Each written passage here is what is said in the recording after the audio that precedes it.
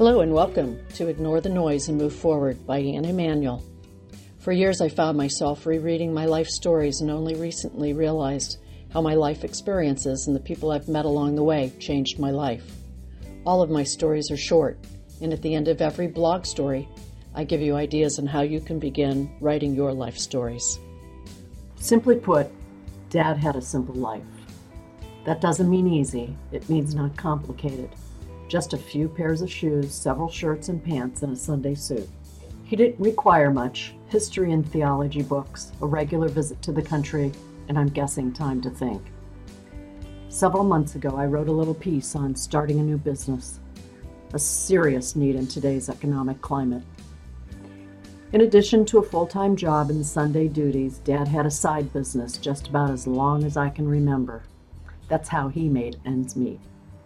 We didn't have much, but it would be a travesty to ever say we were poor. We were not. We were rich in so many ways. We were taught by example to have a love for the Lord. Prayer was not a foreign word. Humor was a huge part of our growing up years. I have many happy memories of his humor, and we all got our humor from our father and grandfather.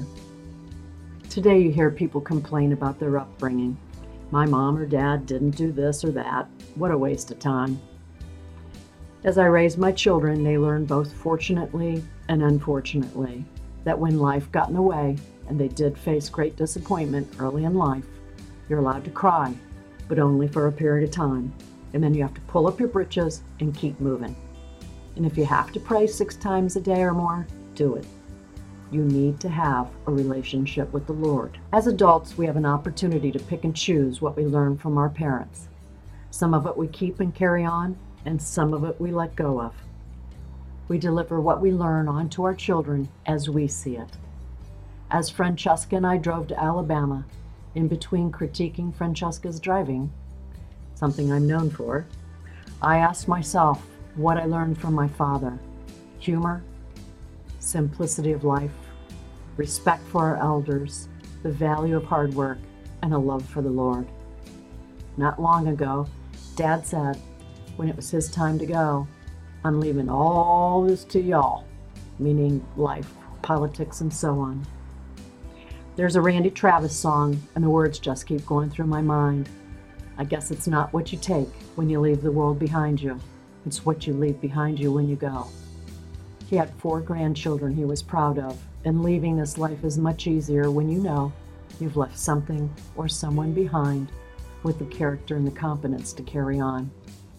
Dad had more than he needed, and I'm guessing everything he wanted. How nice is that? The purpose of my stories is to encourage you to write about your life, and you will be amazed at your personal growth. You know how when you're talking with someone and they're telling you their experience, and while they're telling you their life experience, a thought comes into your mind, you can relate, you have a story to share too. Begin at that point and start writing. Thank you for listening to Anne Emanuel. Ignore the noise and move forward. If you enjoyed my story, check out anneemanuel.com. Download the writing tips or sign up for new stories. Feel free to comment on this podcast. You can also follow or connect on social media. Thank you.